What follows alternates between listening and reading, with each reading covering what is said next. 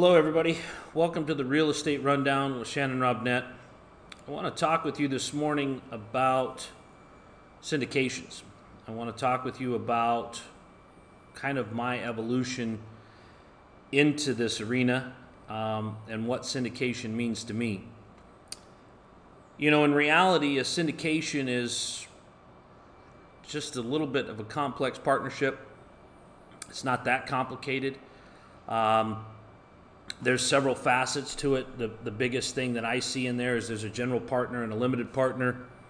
And the way that they interact is important. But a syndication is, it's about the offering. It's a product that's being offered. In my experience, it has everything to do with real estate, with multifamily. And the offer is that we partner together. We syndicate this. Each gets our own little slice, our shares, and we define the roles. And I think it's very important that people understand in a proper syndication there shouldn't be any questions about what's going to happen. Shouldn't be any questions as to what the entry point is, what the dollar amount is, what the exit point is, when that time frame is, whether it's time frame that rules the day or it's exit point dollar amount that rule the day. All of this stuff needs to be really, really clear. And if you're looking at a syndication document, a white paper, an offering, a private placement memorandum, they're called a lot of things. But when you're looking at that, all of those things should be very easy to identify, and they should be very easy to see where you're at and who you're with. The other thing that's important is to ensure that in the deals that you're looking at, the general partner has a very defined role. Because the limited partnerships are just that, they're limited. So once they sign up, they kind of have a stopping point. This is their duties. Their duties are to bring the funding for the equity necessary and to kind of hang on and enjoy the ride. But the reality is there's not a whole lot that can be done once it's signed. And, I've had people ask me, well, what if I wanted to change this about your syndication? Or what if I wanted to change that about your syndication? And my answer has not been arrogant, but my answer has been, I really can't do that. Because if you're the first person in, maybe there's something I can do about that. But even if you're not if you're not the first person in, I got to go back and ask the others, hey, can I change it for Billy? And then everybody else is going to ask the question of, well, if you're changing it for Billy, why wouldn't you? Maybe I should have asked for something to be changed. Maybe there's something that I'm not paying attention to.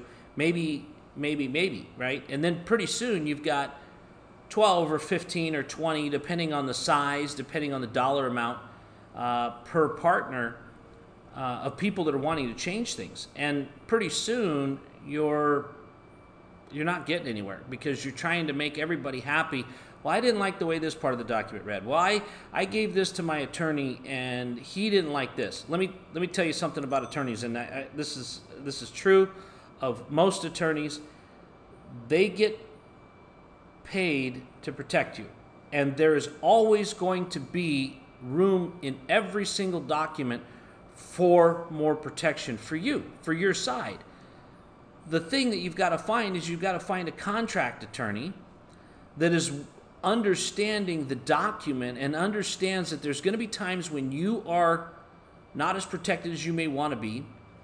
The developer is maybe not as protected as he's wanting to be, but at the end of the day, a good document is not necessarily always open to interpretation, but has room for improvement, but typically isn't tested. Okay? You're running around trying to find the problem in the background where, well, what if this happens? Well, we can what if scenario this to death. And if that's you, then you need to get more comfortable with the GP-LP situation where it doesn't matter where you go, you're not going to be in control, right? But finding an attorney, if you're going to have it reviewed by an attorney that understands that this document is drafted to protect the maximum protection for the GP, and leave it at that, making sure that you have adequate consumer protection, make sure that we're following the laws, following what the SEC requires, and then you're going to be comfortable getting into that that deal. What I would say, if you're getting into this for the first time, or if you've done this several times but always feel uncomfortable, is to make sure that you're comfortable with who your general partner is, that their experience is good, that they've got the purse strings, they've got the financial depth to get this all the way across, depth or experience or both.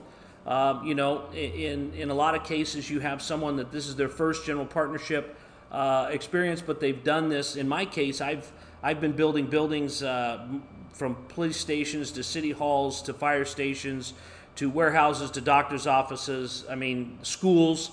I've done the gamut. I've built everything that's out there to build, except I haven't done a gas station. Okay, I've done dollar stores, I've done strip malls, done warehouses. So for me, building it is not the issue. Financing it is not the issue. So that's where you've got to look at the depth of the person that is the general partner.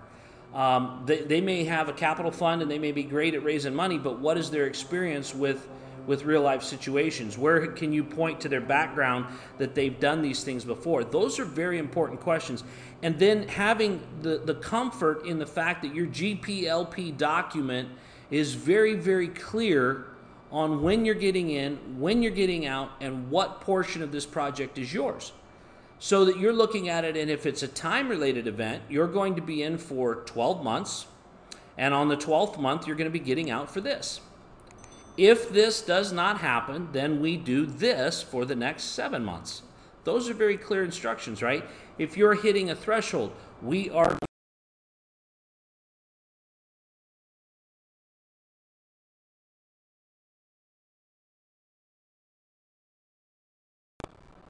get it to this place, and from this place we are going to sell it.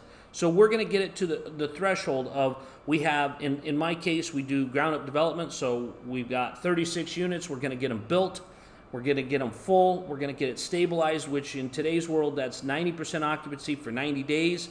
We're going to throw it out on the market at about day 40 so that they can do their due diligence. We're going to have a really, really good set of books, and we're going to go for a purchase price of X or better, okay?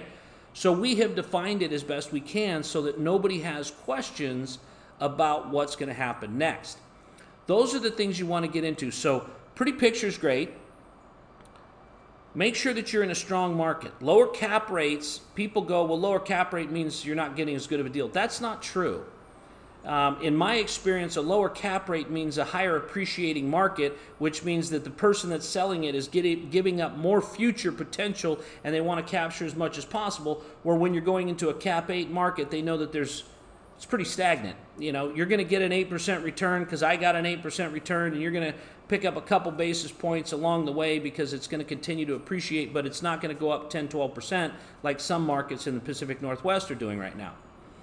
So you're going to do that. You're going to get comfortable. You're going to see that you know what you want. You're going to see that, hey, this is a growth one. This is a long-term one. This is all about collecting coupon money, getting paid every month, whatever the particular scenario that it fits.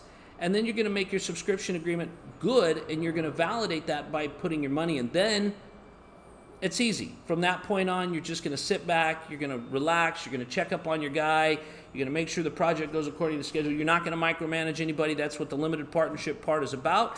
And you're going to start to see your returns when the partnership documents say you are. Some say that they're going to start paying an immediate 5% or 6%, or they're collecting a preferred return. A preferred return means that you get your return before the developer gets anything, but it doesn't mean you get your return every month, okay? So in the development process, there's periods and there's time frames when there is no money available because we're turning over units, we're expending money, we're doing these things, and so we're under our margin of money that's there to dole out every month. So just because you're getting an 8% pref does not necessarily mean that you're going to be getting money every month, but it means that you're going to get all of your money paid out before the developer gets any. So if you've missed 3 months payments or 4 months payments, or let's just say that the payment that should have happened, the 8% preferred return, hasn't been paid in 5 months, there's 5 months that would be owed on that 12-month cycle, so you would get that before the developer would get any. Okay? So these are things to understand, that just because you're getting into something that has an 8% pref, that doesn't mean that you're going to get paid every month. Now, there are some that I've seen that they offer maybe a higher pref, maybe a 10% pref with 5% paid current and 5% paid at catch-up when funds start flowing through. So they've financed in payments so that you're going to get something every month as you go along. So guys, thanks for joining me today on the Real Estate Rundown as we talk a little bit about syndication. If you want to know more, tag me at shannonrobnet.com. Follow me on Instagram at shannonrayrobnet. I'm on Facebook, whatever. But shannonrobnet.com is the best way to get a hold of me. If you'd like to look at our syndication deals that we have, go to myverticalequity.com. Take a look there. You'll see what we have to offer. And thanks, guys, for your attention. Have a great day. We'll talk to you soon.